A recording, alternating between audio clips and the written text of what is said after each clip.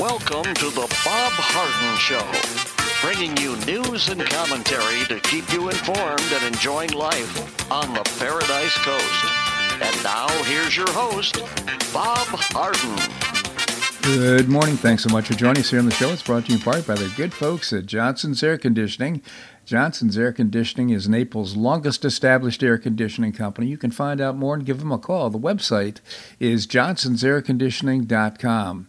Also brought to you by Life in Naples magazine. Be in the know and stay up to date by reading Life in Naples. The website is lifeinnaples.net.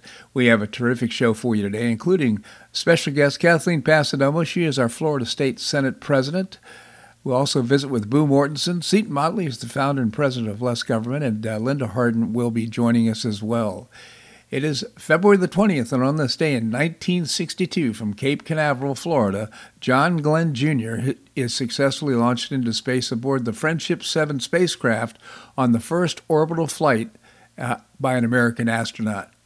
Glenn, a lieutenant colonel in the U.S. Marine Corps, was among the 7 men chosen by the National Aeronautics and Space Administration in 1959 to become America's first astronauts.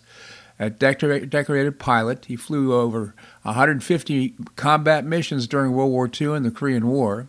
In 1957, he made the first nonstop supersonic flight across the United States, flying from Los Angeles to New York in 3 hours and 23 minutes. Glenn was preceded in space by 2 Americans, Alan Shepard and Virtual Gus Grissom, and 2 Soviets. In April 1961, Gagarin was the first man in space, and his spacecraft Vostok 1 made a full orbit before returning to Earth. Less than 1 month later, Shepard was launched into space aboard Freedom 7 on a suborbital flight. In July, Grissom made another brief suborbital flight aboard Liberty Bell 7. In August, with the Russians and Americans still having failed to make an orbital flight, the Russians sprinted further ahead in space when Titov spent more than 25 hours in space aboard Vostok 2, making 17 orbits. As a technological power, the United States was looking very much second-rate compared to the Cold War adversary. And the Americans wanted to dispel the notion they needed to multi-orbital flight before another Soviet space advance arrived.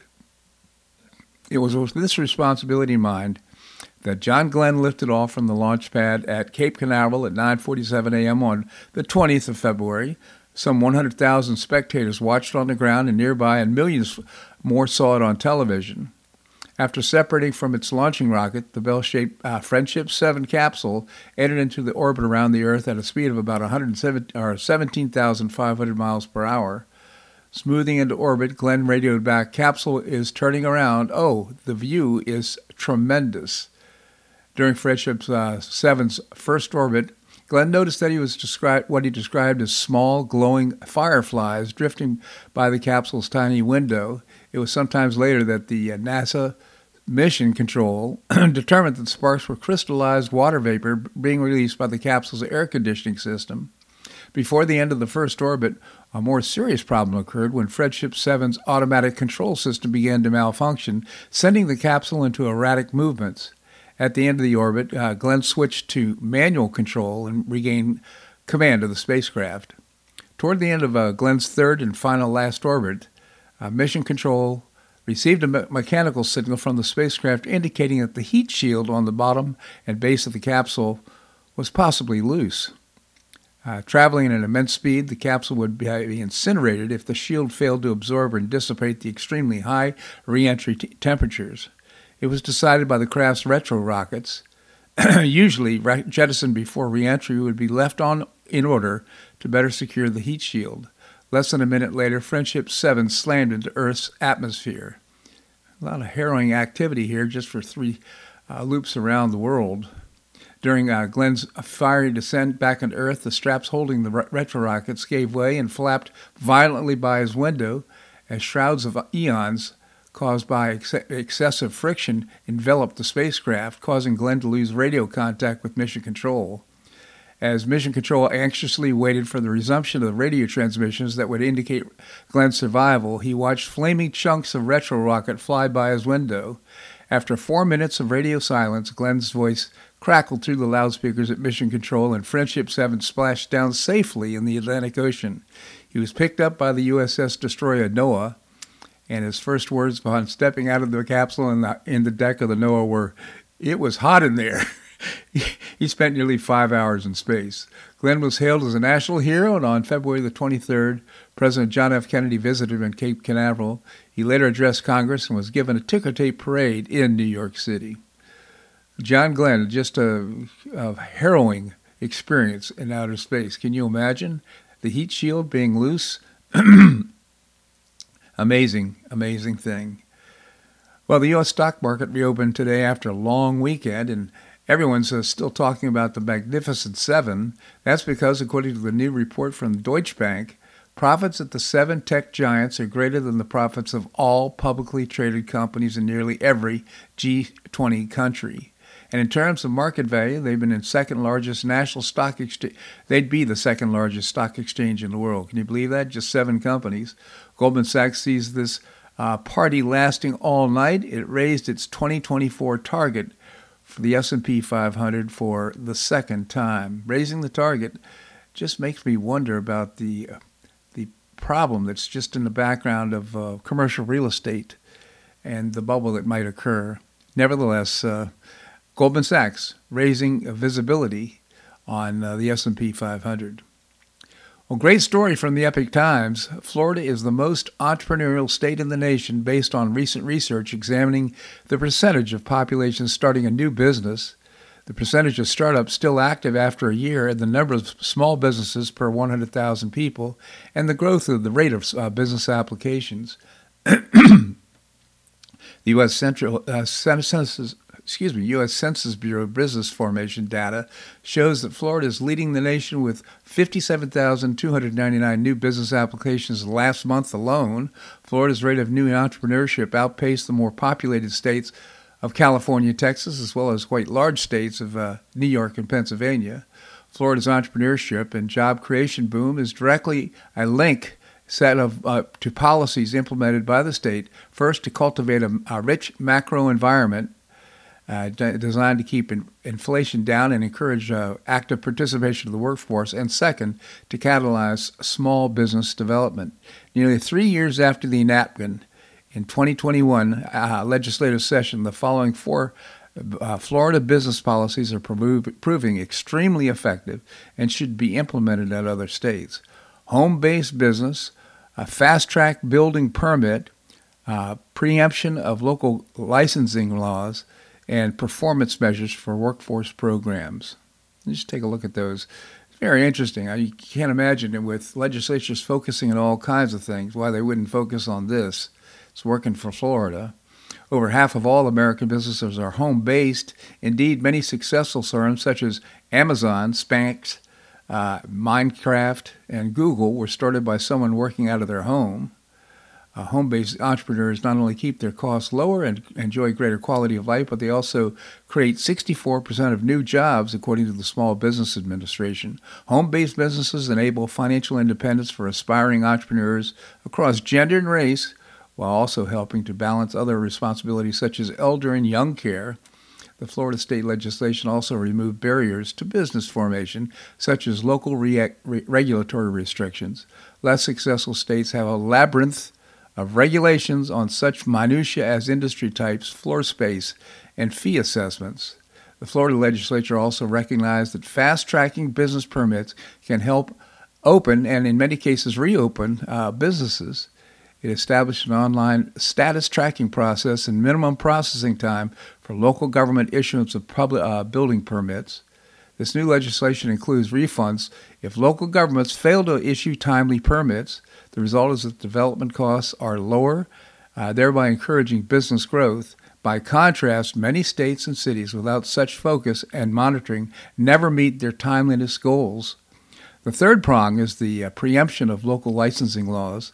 Occupational licensing constitutes a 3 to 16% tax on consumers and extremely arbitrary across states, recognize that an occupational classification for health and safety reasons should be statewide to encourage consistent standards. The Florida legislature prohibited local governments from developing and enforcing any local licensing requirements.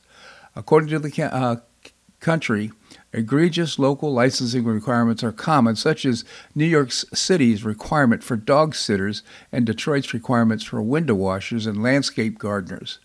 Finally, Florida is committed to performance measures for workforce programs that have created accountability to taxpayers and efficiencies for job seekers and the business community as a whole. Florida now requires state and local programs to use common intake forms and case management systems to simulate more efficient job search and replacement. Isn't that terrific? I mean, I think it's just great that we have this in place. It's only been in place for 3 years, and now we're leading the nation in terms of small business development. States are the laboratories of democracy, the petri dishes, so to speak.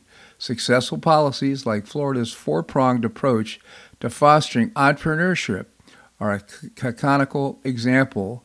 Ideally, these successes will be picked up and spread to other states. Let's hope so. Well, Texas is going to install a military base in the border city of Eagle Pass to curb the flow of illegal migrants allowed into the Biden administration. That, according to Governor Abbott, he said on a press conference yesterday. The Texas Military Department is set to construct a forward operating base on 80 acres of land across the Rio Grande that will house approximately 1,800 Texas National Guard officers and soldiers, with the ability to accommodate an additional 500. Abbott's administration explained that the base will be equipped to respond to the open border chaos created by the Biden administration, complete with recreational, chaplaincy, medical, and psychological health facilities. Texas is expanding our border security capabilities by building a new Texas Military Department base to increase and improve border security operations in the area, Abbott said. This will increase the ability for a larger number of Texas Military Department soldiers in Eagle Pass to operate more efficiently and effectively. In the coming weeks, we will also be expanding operations north and south of Eagle Pass, putting up additional barriers to fortify our border. We are also adding 3 more fan boats and expanding our drone program radar truck capabilities, said Adjutant General of Texas General Swazar. Under Governor Abbott's leadership, we are deploying every available resource and strategy to protect and defend our border. It's pretty good news all around. So very proud of what Florida is doing in terms of entrepreneurship and developing new businesses. And now looks like Texas is winning the war, so to speak, with the federal government about protecting its border. And I think that's all a good thing. This segment of the show brought to you by the good folks at Johnson's Air Conditioning, Naples' longest established air conditioning company. The website is johnsonsairconditioning.com. Also brought to you by Life in Naples magazine. Be in the know and stay up to date by reading Life in Naples. The website is lifeinnaples.net. Coming up, Kathleen Passadomo, our Florida State Senate President, that and more, right here on The Bob Harden Show on the Bob Harden Broadcasting Network.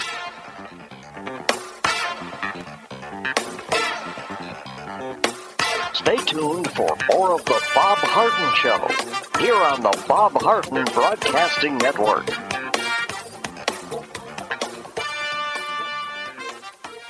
I'm Bob Harden, the host of The Bob Harden Show. One of my favorites for breakfast or lunch is Lulabee's Diner, providing great service, fabulous food, and a rockin' good time. Lulabee's Diner is a throwback to the 60s, complete with great music and a fabulous 60s decor. What I like best is a blend of great food, great value, and terrific service. Most of the friendly waitstaff has been part of Lulabee's for years. I enjoy the great choices for breakfast and lunch, and you'll find the menu has everything and anything to satisfy your taste. Lulabee's offers catering, party platters, lunch boxes, and more. Lulabee's Diner will quickly become one of your favorites for breakfast or lunch. No reservations are needed. Check out the website at lulabees.com and stop by Lulabee's Diner, open from 8 a.m. until 2 p.m. 7 days a week. And now serving dinner 4 to 8 p.m. Wednesdays through Saturdays, a terrific menu. Lulabee's Diner in the Green Tree Shopping Center at the corner of Immokalee and Airport Pulling Roads. Stop by Lulabee's Diner for fabulous food and for a forever cool rockin' good time.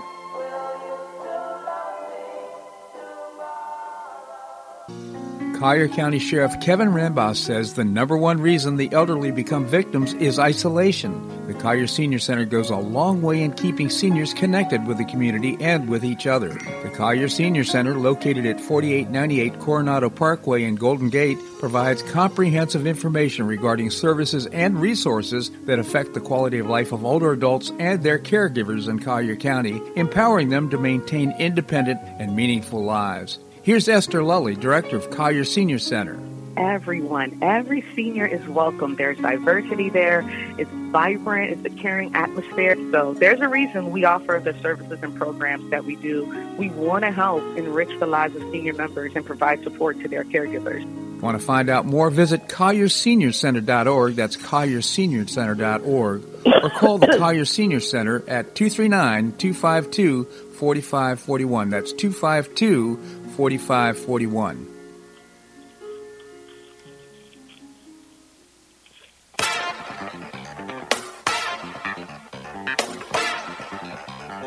Welcome back to the Bob Harden Show. And now here's your host, Bob Harden. Thanks so much for joining us here on the show. We're providing you news and commentary rooted in a commitment to individual liberty, personal responsibility, limited government, and the rule of law. Coming up, we're going to visit with Seton Motley, the founder and president of Less Government. Right now, we have with us our Florida State Senate President, Kathleen Passidomo. Kathleen, thank you so much for joining us here on the show. Good morning. Yeah, I think you're a seventh of the 9-week marathon legislative session this time. Yes, we are. So 2 weeks to go after this. Right now we're in the middle of budget negotiations for the allocations for the silos. So we should have that. Those numbers ready by the end of the week, which means next week the separate budget committees with the amount allocated to their silo will be able to craft their budgets, particularly dealing with member projects. And by the end of next week, we should have it between the speaker and I to figure out where we are to where the landing is, so that we could have the budget printed by the Monday of week 9, so we can vote on Friday of week 9. Outstanding. And just for our listeners' benefit, the only requirement of the legislative session, as I understand it, is to have a balanced budget proposed for the governor's signature. That's right. Well, in every 10 years redistricting, but other than that, that's it. Okay, fantastic. So I saw some news in the Florida's Voice. Florida Senate proposes $900 million tax relief package. Maybe you could tell us about it. Yeah, every year we do a tax package which includes provisions on either homestead-type exemptions for constitutional amendment or sales tax holidays. So we have the traditional back-to-school tax holiday in the bill. That's a 14-day period beginning, I think, the end of July for 2 weeks. And I think a lot of families look forward to that. We have the disaster preparedness sales tax holiday. That's another 14-day period from June 1st for 2 weeks, and then for 1 week, and then August 24th. So people could buy supplies like,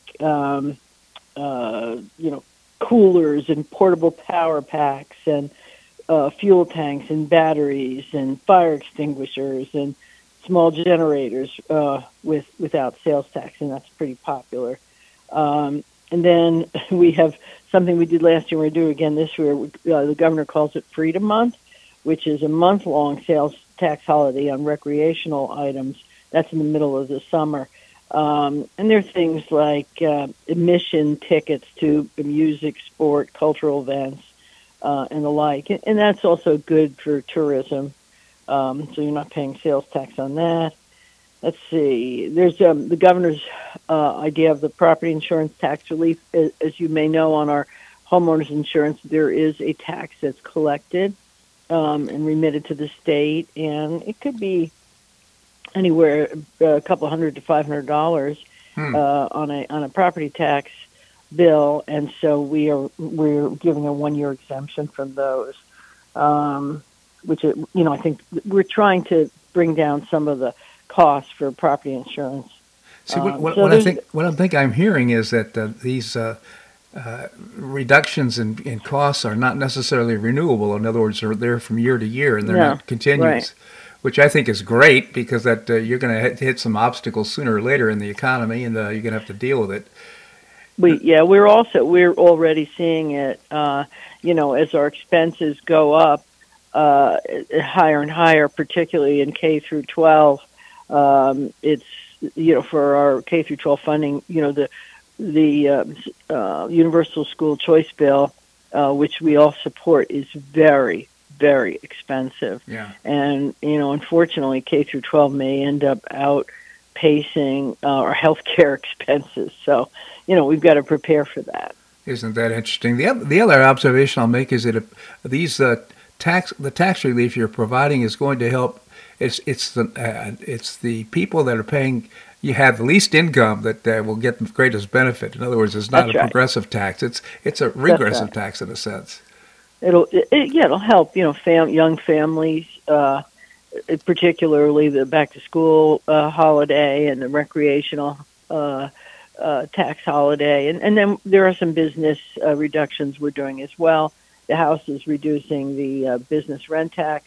We're approaching it a little differently, but we're looking at a holistic approach to while we have some additional funds to relieving the pressure on our citizens. A couple of years ago, I believe the governor was, and I think the state legislature was pushing relief on tolls on toll roads. Is that still active? Yeah. I think there's a few still out there. That was mainly, for during the COVID period. Yeah. And I think there may be one or two that are still there till the end of this year. But once again, we have to look at it every year to see whether or not we can afford it. Absolutely. Again, Kathleen Pasano, our Florida State Senate President, I think you're doing a fabulous job. And so thank you. Pleased that you are representing us and representing all of Florida. So I really appreciate it. Thank you so much for joining us. Thank you, and have a great day. You as well. Thank you, Kathleen. All right, coming up, we're going to visit with Boo Mortensen. We'll find out what's new with Boo, that and more right here in the Bob Harden Show on the Bob Harden Broadcasting Network.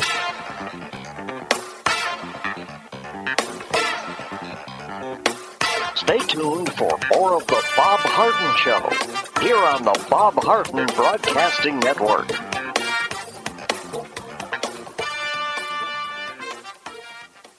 Do you have questions about your retirement?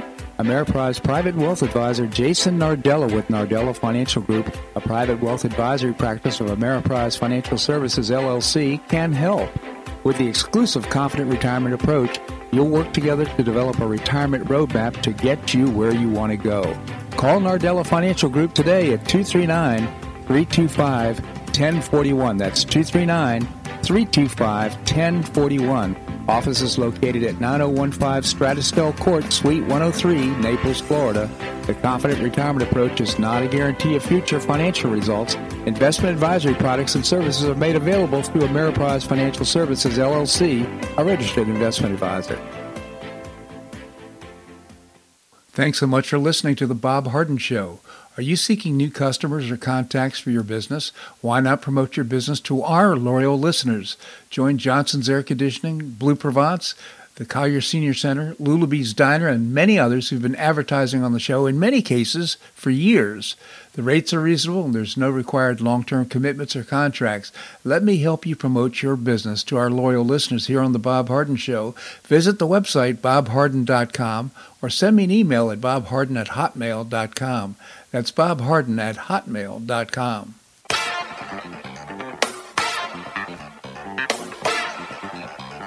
Welcome back to the Bob Harden Show. And now here's your host, Bob Harden. Thanks so much for joining us here on the show. It's brought to you in part by Tim Garrett, candidate for Collier County Supervisor of Elections. Tim's a 33-year resident of Collier County, a military veteran, a retired sheriff's officer, and a graduate of the FBI National Academy. He stands for safe, secure, ethical elections. I hope you vote for Tim Garrett and check out his website, votefortimgarrett.com. paid for by Tim Garrett, Republican for Collier County Supervisor of Elections. Coming up, I'm going to be visiting with Seton Motley, the founder and president of Less Government. Right now, it's time to find out what's new with Boo. Boo Mortensen, former radio personality in Madison, Wisconsin, and a terrific weekly guest here on The Bob Harden Show. Boo, thank you so much for joining us here on the show.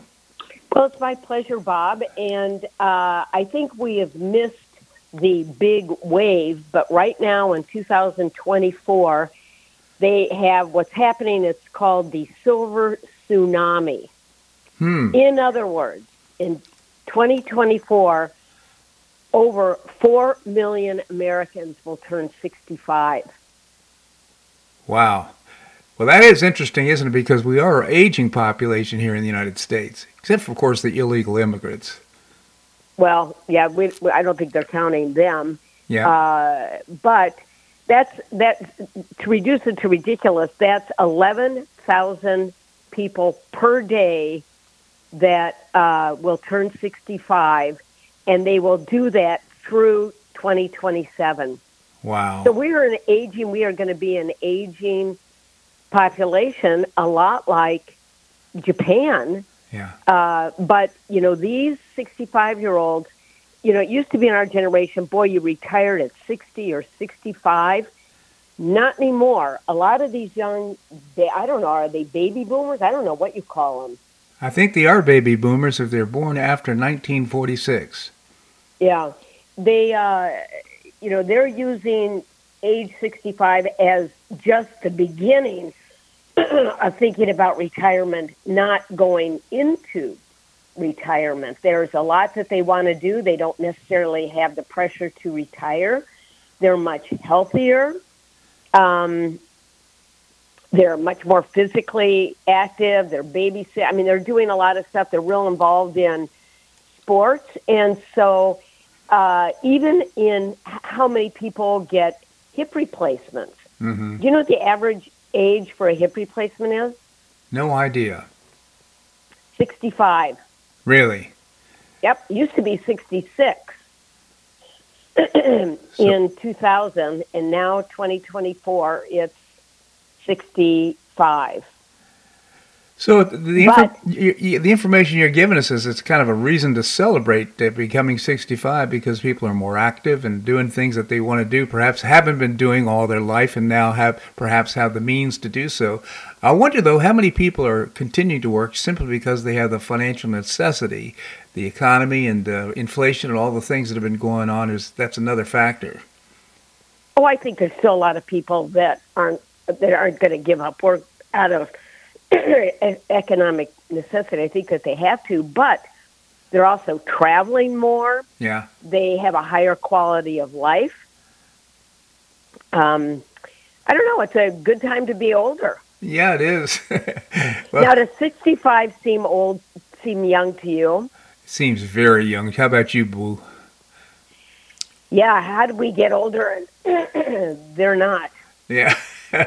Well, I'm just very grateful to be alive, first of all. That's the first consideration. But,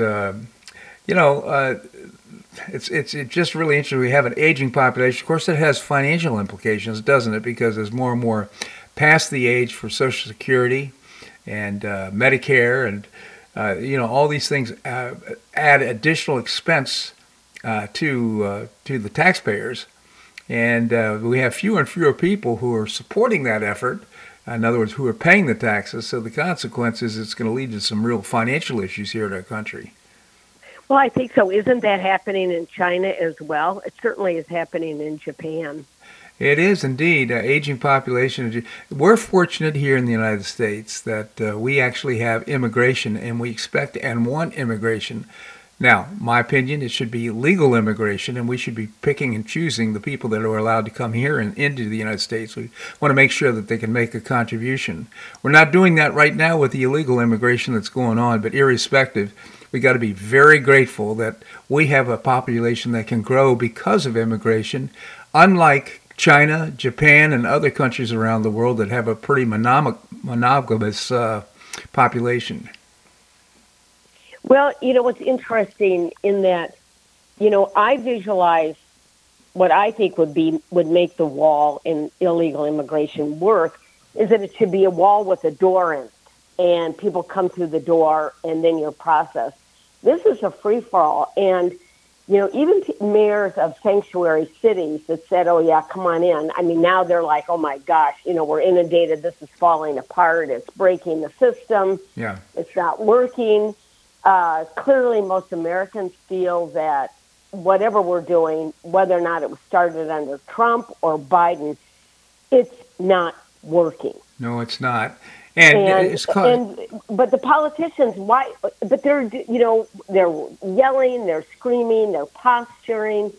Nothing's getting done. No. Well, I must admire Governor Abbott on the Texas border and what he's doing. He's mustering. He's building a camp. I shouldn't say a camp, but a base for the military that he's employing in order to defend the border, and he's going to expand it up and down the Texas coast. And apparently, it looks like the United States is accepting this because they're not doing a heck of a lot about it. No. Well, they could hire a lot of 65-year-olds. Yeah, that's right, Boo. So it's such an interesting time indeed. And let's, quite frankly, you have Mayor Adams in New York, and you have in Chicago. They're amassing tremendous expenses, billions of dollars, in order to house and feed these illegal immigrants. And who's going to pay it for it? I think they're trying to pressure the federal government in order to pick up the tab. Well, if the federal government doesn't do it, we'll be doing it. We're doing it now. Yeah. It is. It's just strange. There are lots of other countries that have said, no, nobody is coming in. That's just the way it is.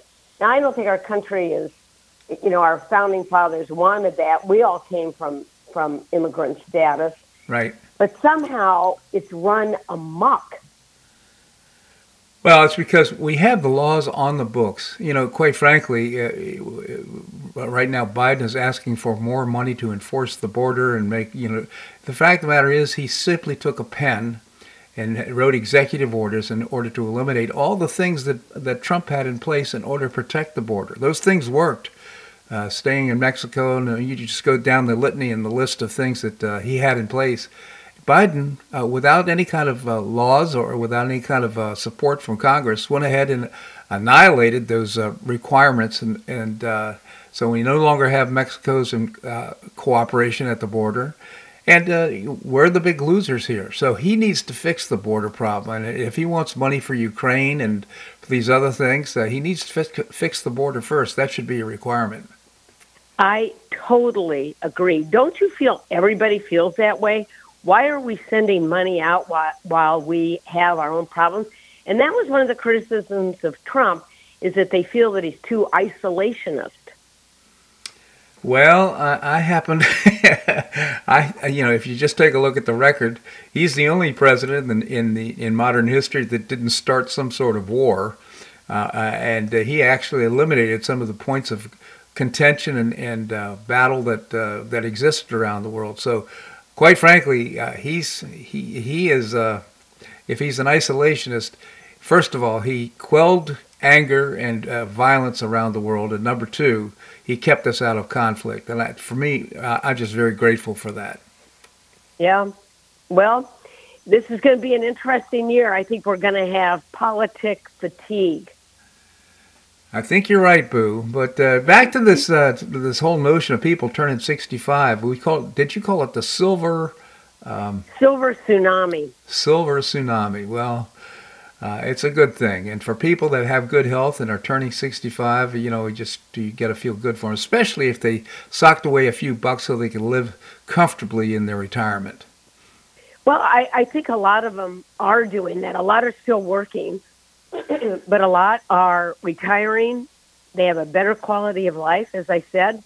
They are physically in better shape, mentally in better shape, and they want to travel, and they've got the means and the physicality to do it, and yippee-ki-yay, everybody wins. That's right, and of course, that Social Security checks come in certainly help the retired people as well. So it's an interesting time, and of course, Medicare and Medicaid are also supporting the retirees. So the people with the most money here in the United States, they're getting the most support, quite frankly.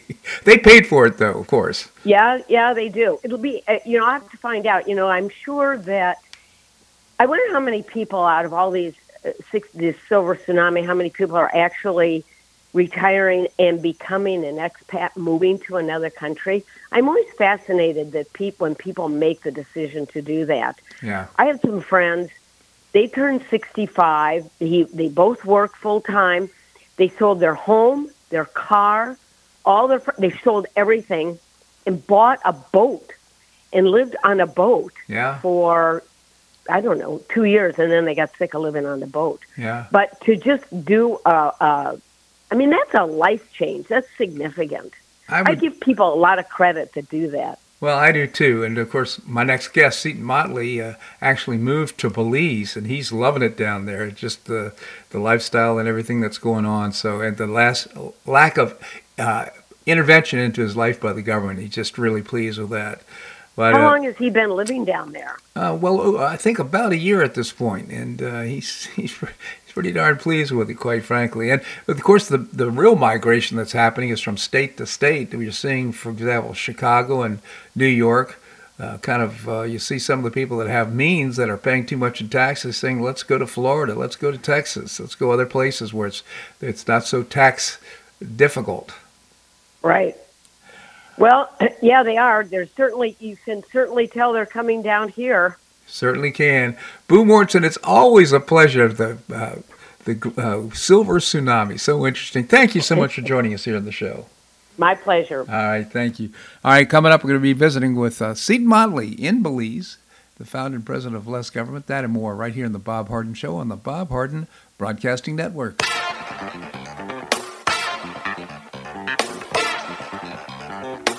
Stay tuned for more of the Bob Harden Show here on the Bob Harden Broadcasting Network.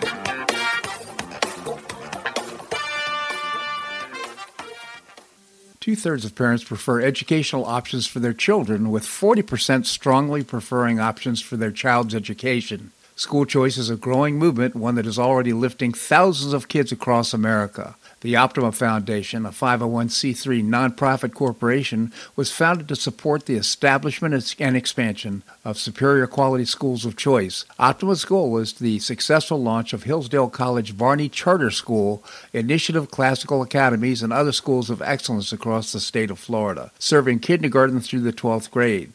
The mission is to train the minds and improve the hearts of young people through a content-rich classical education in the liberal arts and sciences with instruction in the principles of moral character and civic virtue.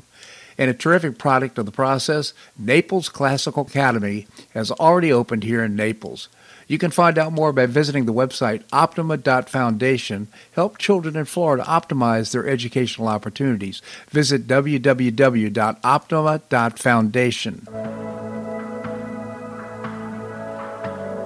Do you suffer from joint pain in your shoulders, hips, or knees? I was suffering from debilitating pain in my knees. On a referral, I saw Dr. George Markovich with the Institute for Orthopedic Surgery and Sports Medicine. He successfully treated my symptoms and pain for several months. Finally, having exhausted all alternatives for pain management, Dr. Markovich and I agreed that surgery was my best alternative. Dr. Markovich replaced both of my knees in 2006, and I now have full range of motion in both knees, and I have no pain. I now play golf and exercise free of debilitating pain in my knees. Don't suffer needlessly with joint pain. Call orthopedic surgeon Dr. George Markovich with the Institute for Orthopedic Surgery and Sports Medicine at 482-5399. That's 482-5399. He did a great job for me, and he'll help you too.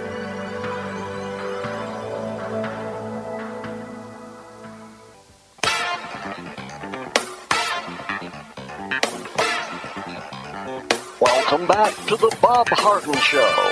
And now here's your host, Bob Harden. Thanks so much for joining us here on the show. It's brought to you in part by Gulf Shore Playhouse, changing lives through exceptional theater experiences and completing a 44,000 square foot performing arts center in downtown Naples. It's going to be absolutely beautiful, opening up in November. You can find out more by visiting the website gulfshoreplayhouse.org. Coming up, going to be visiting with my wife, Linda. Right now, we have with us Seton Motley, the founder and president of Less Government. Seton, thank you so much for joining us here on the show. Good morning, sir. Good morning. I pointed out to our listeners in our previous segment, we talked about people who are living internationally, and Seton is a resident of Belize. And the question came up, how long you've been there? About a year? A little over a year, December 10th of 22. My dog and I moved down here. I'm not technically a resident. You have to come here for a year. Unlike the U.S., the Belizeans respect their citizenship. And you have to go once a month to an immigration office and pay them $100 a month. And you have to go every month for a year to prove you're actually living here. Then I've applied for permanent residency. Mm-hmm. And then you have to keep going to the immigration office and paying the $100. And after about a year of that process, the cops come and interview your neighbors to see if you're a problem. You know, you have to prove you have some money. You're not going to come down here and be a deadbeat. And then hopefully after the second year, I'll get permanent resident status. And then you have to wait 5 years if you want to apply for citizenship. Is that your intention? Do you think you'll be applying for citizenship? Yes, absolutely. Yes. Outstanding. Well, again, so Seton, you wrote a piece that's really interesting. Bloomberg finally realizes reality, and we're talking about the great Bloomberg publication, Commercial Real Estate's Warning Stage. Maybe you could tell us about it. Oh, yeah, Bloomberg's big. It's not great. True. Bloomberg reported on Thursday of last week, hey, there's a warning sign in the commercial real estate market. Really, the banks in the UK are already collapsing because of this. Yeah. I mean, it's like, I almost linked to the YouTube clip of Bruce Willis in Die Hard. Welcome to the party, pal. Yeah. I've been writing about this for months. I've been talking about how there's going to be a huge bank collapse, and this time it's going to be led by the commercial real estate market rather than the residential. But I think it will drag the residential market into it as well. Inflation adjusted. In 2008, there were $10 trillion worth of mortgages. Now there's $20 trillion. Wow. The household debt is at an all-time high, of course. There's over $1 trillion of credit card debt. Again, the banks hold all this debt. And, if the commercial real estate goes bad, the question is that no one's asking any of this. I don't see anyone discussing this. I just don't. In fact, this morning I announced that Deutsche Bank just increased the visibility of the S&P 500. They upgraded it. So to me, and everything you're saying is they just said it's going to be. What they did was they hiked their estimate of where the Dow's going to be at the end of the year. Right. The stock market. And they said it's going to be higher than they initially thought, which I don't know what they're looking at. But anyway. Yeah. So my question is, the best number I could find was 2020 was $3.66 trillion in commercial real estate holdings by the banks. Mm-hmm. And of course, it's obviously much higher than that because no one can rent them and no one can sell them. Because hundreds of millions of humans have stopped going into work on a regular basis after the lockdowns. Right. So that whole landscape.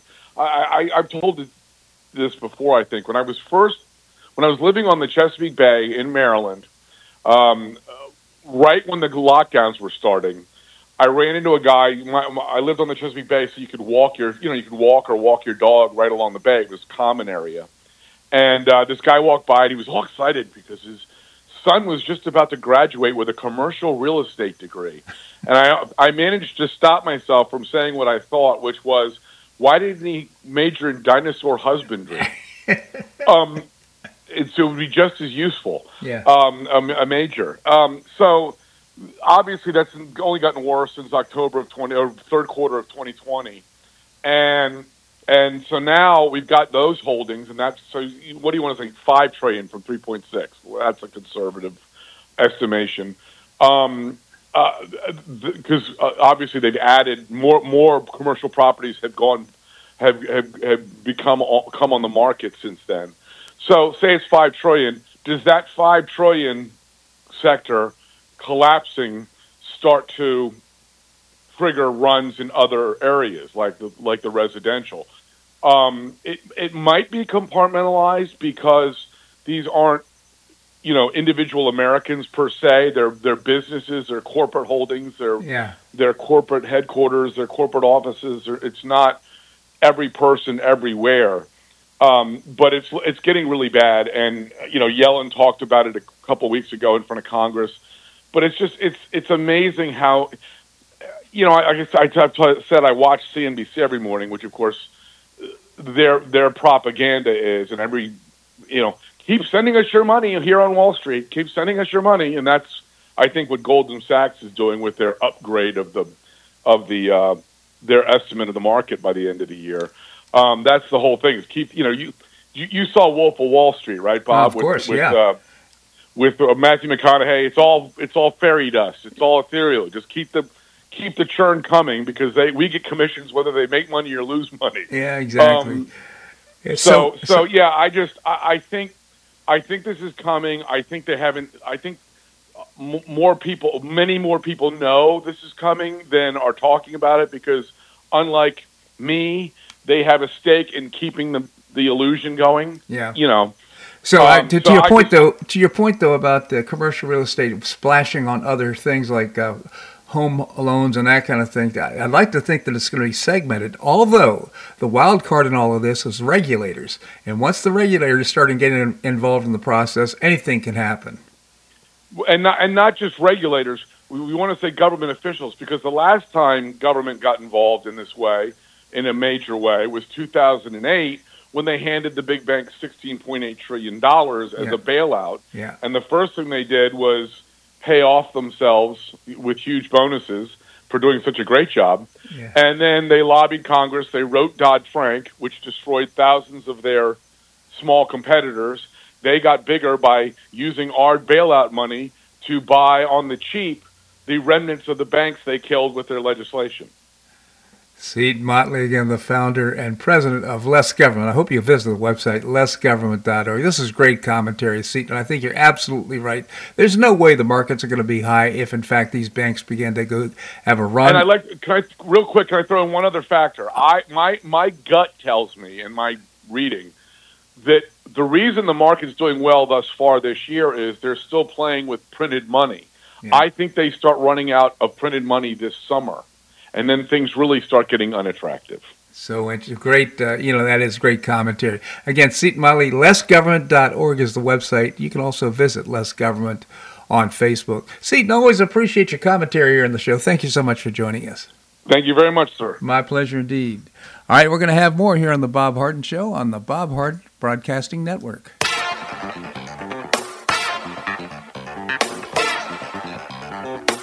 Stay tuned for more of the Bob Harden Show here on the Bob Harden Broadcasting Network.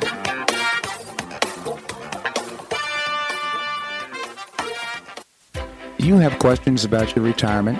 Ameriprise Private Wealth Advisor Jason Nardella with Nardella Financial Group, a private wealth advisory practice of Ameriprise Financial Services, LLC, can help.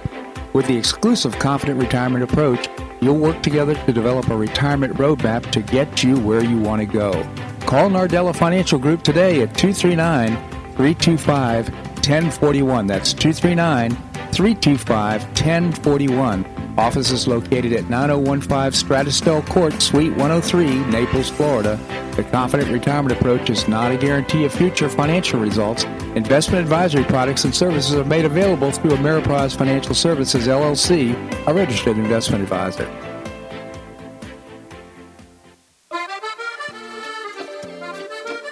Blue Provence Restaurant is a favorite dining destination for many Neapolitans, including Linda and myself. Blue Provence, located in a historic building in the heart of Old Naples at Creighton Cove, offers a mix of French bistro cooking with bold, fresh Floridian flavors. Experience award-winning cuisine at Blue Provence and enjoy one of Florida's most extensive, eclectic, and fun wine cellars. Dining your choice of the popular Eat-In Bar, the intimate Courtyard Garden, or the beautiful Provencal Caribbean Dining Room. Enjoy a wonderful and memorable evening in a casual and relaxed atmosphere that includes a taste of Provencal hospitality. Blue Provence is open 7 days a week all year round. Visit BlueProvenceNaples.com for reservations, everyday specials, and coming events. That's BlueProvenceNaples.com or call 261-8239. That's 261-8239. Blue Provence French Restaurant in the heart of Old Naples.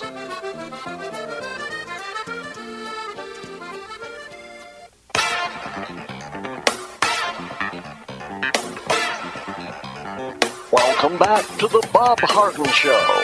And now here's your host, Bob Harden. Thanks so much for joining us here on the show. It's brought to you in part by the Foundation for Government Accountability. They help prepare elected officials to have winning strategies in their offices. You can find out more by visiting the website, thefga.org. Just listening to that commercial by Blue Provence just reminds me that this is my wife's Linda, and she's my next guest, actually. But this is her month of celebration. It's longer than a month usually. Yeah, but we have the trifecta going on. We've got Valentine's Day, our wedding anniversary, and then the big day, of course, is my birthday. And that all happens in the course of about 30 days, and so it is a wild month of celebration. Yes, Linda. Indeed. So thank you so much for joining us here on the show. Good morning. So the truckers now are saying that they don't like the way that Donald Trump is being abused and the lawfare going on in New York, so they're deciding to have a strike. Well, they're just not driving into New York City. They're just not bringing deliveries into New York City. And I think I told you about the example that this one trucker gave on social media yesterday, Twitter or X. Trucker Mike, I think it was, said that this is what happens when truckers take charge of a situation. There was a trucker in Colorado who was involved in a horrible accident where people died and whatever, and the judge found him guilty of. He didn't say the charges. I would say vehicular manslaughter, whatever it was. Drunk. It doesn't matter. The judge sentenced him to 110 years in prison. I mean, it was an accident. It wasn't like he did it maliciously or whatever. So the truckers were so angry that, and they thought that sentence was so over the top, that they shut down. They wouldn't deliver to Colorado. They just wouldn't. They wouldn't go in. They shut the whole state down, so much so that the judge who imposed the 110-year sentence on this man involved in the trucker that was involved in the car accident, he changed the sentence from 110 years to 10 years. And that's the impact that the trucking industry has on this country. And people don't realize it, but, oh, by the way, that I had never heard that before, and that was pretty glaring example. Well, and the thing is, there's a shortage of truckers. So, in fact, they can pretty much call the shots. And if one particular firm that they're associated with doesn't like their attitude about going into New York, well, they just join another firm, and believe me, their services will be sought out. Well, and if they say, okay, you're fired, you're not driving into New York, fine. You're without one trucker. So, and what are you going to do? Yeah. So here. And by the way, truckers make good money. Yes, they do. What's interesting, I don't know if you read about this poison pill that Enduron, the judge, inserted, so that apparently, if in fact Trump decides to appeal, which he's already decided to do, he's going to appeal the decision. Apparently, he has to either put up the money or get a bond for the $64 million or whatever it might be before he can appeal the case. That, according to some sources, I don't know if that's true. How is that even constitutional? That's not constitutional. He deserves. He didn't get a fair day in court, according to the Fourth Amendment, and he's not. No, he didn't. No. The judge decided his case before it ever went to trial. That's right. I mean, there's nothing in the Constitution that says a judge can decide a case before it goes to trial. Trump was denied a jury. He was denied to plead his case. He was denied everything. So tell me, in the whole wide world where there is that's constitutional, anywhere. Yeah. Well, I'm not an attorney, but I must say it's all totally unfair, and it's unfortunate. These guys are going to get their day in the sun, Letitia James and others, but ultimately justice will triumph, in my opinion. Well, it's just going to be very interesting. Now, I just saw on the TV as I was walking in here that Tom Fitton of Judicial Watch is saying that he thinks the Supreme Court is going to rule on 2 of Trump's cases this week, which would be kind of monumental. And oh, by the way, let's not forget that, you know what? I love Donald Trump so much because you know what? If any other person was to go against this, they would have folded a long time ago. But because he's so tough Right. and will not stop, he is exposing every single bad guy that ever existed and all their nefarious activities since the beginning. And they just can't stop him. Right. They can't. Right. It's And let's just talk about that his True Social. What's the company that's in charge of True Social that just the SEC approved? Well, they just the SEC just approved the merger. I guess it was, or was it the Federal Trade Commission? I'm not sure which. It was the SEC. SEC Yeah.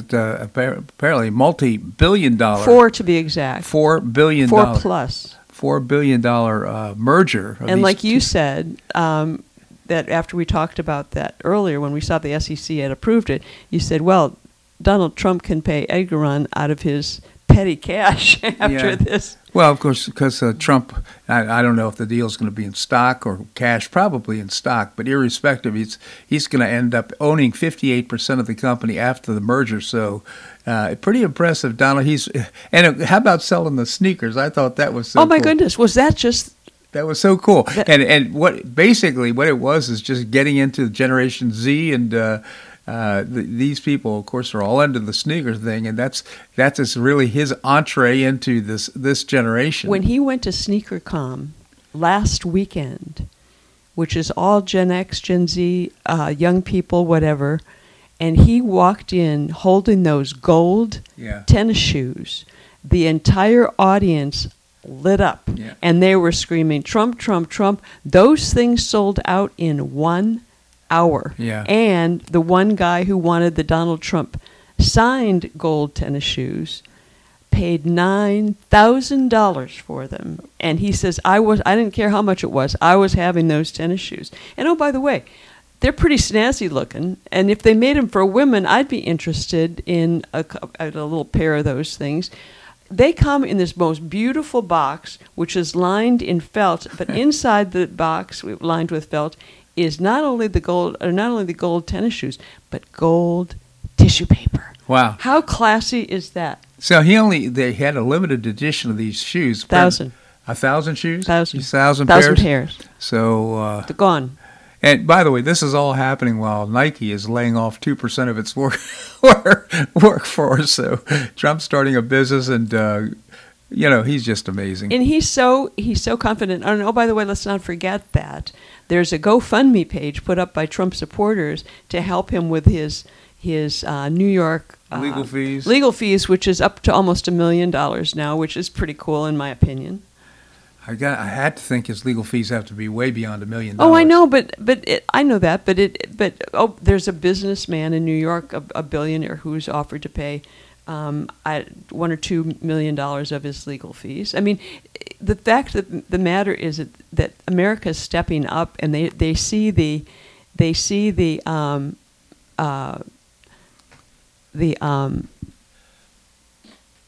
travesty of what's going on here. Yeah, absolutely. The two-tier justice system that's going on here. They see that Biden's getting away with every which way to Sunday.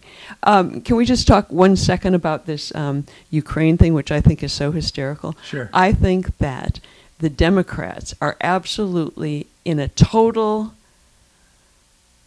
little black Sambo tiger moment. They are in a remember the of course, the tale where the tigers, little black Sambo, I don't remember the whole story, but the tigers wrapped their tails together and walked around in a circle and turned to butter. Yeah. The Democrats are beside themselves because A, they can't stop Trump. They don't know what to do. They're exposing themselves.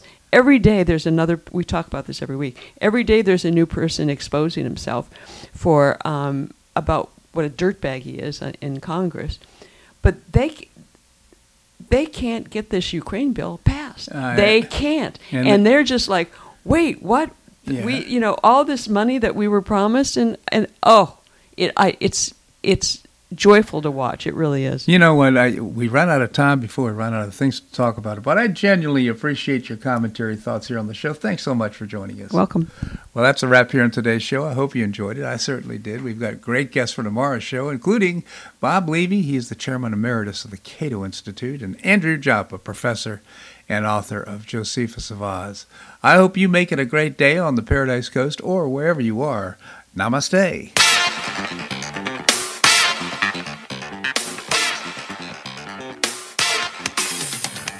Thanks so much for listening to The Bob Harden Show on the Bob Harden Broadcasting Network. For more information and audio files of previous shows, visit www.bobharden.com.